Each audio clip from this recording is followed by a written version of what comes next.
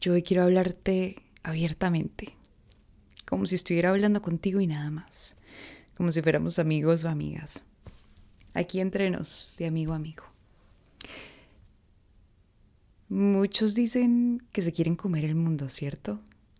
Pero la primera mordida que dan y no les sabe rico, paran de probar.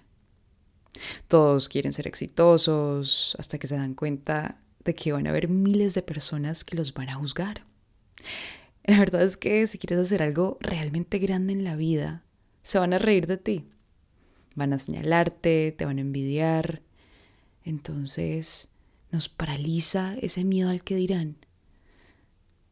Pero cada vez que quieres hacer algo grande, te vas a meter en situaciones de conflicto.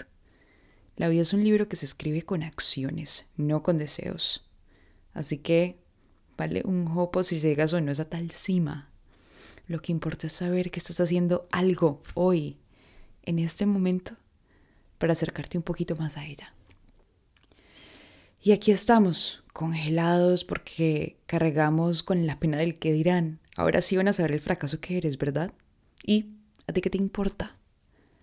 ¿Por qué cargas con lo que opinen los demás? ¿Por qué mantienes un trabajo, un status quo? Por lo que los demás puedan opinar de ti, cuando en verdad la gente que te juzga lo hace porque es simplemente un reflejo de lo que ellos son por dentro. No tiene nada que ver contigo. Si opinan bien o mal, no tendría por qué afectarte. Todos somos un reflejo de lo que llevamos por dentro. La gente que de verdad te ama, te va a apoyar, te va a mirar por quién eres. Y esa gente cabe en una mano, es muy poca. Solo hay que atravesar ese miedo que da la opinión de los demás y rehacer nuestra idea mental de lo que significa éxito. Porque si éxito es ganar más y hacerla en los ojos de los demás y de pronto bajarte de un carrito último modelo, estamos muy mal, te digo. El verdadero éxito es convertirte en ti mismo y que te importe un rabo las opiniones de los negativos, de los miedosos, de los pasivos, de los que solo critican. El verdadero éxito es morir cumpliendo tu propósito. Tú te atreviste y ellos no.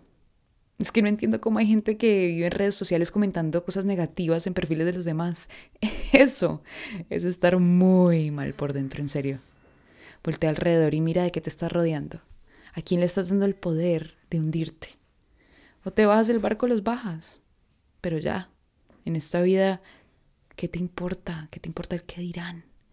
¿Qué te importe el qué dirás? No hagas caso a tus ideas fatalistas. Usa todo a tu favor y disfruta esta vida absurda porque se va muy rápido.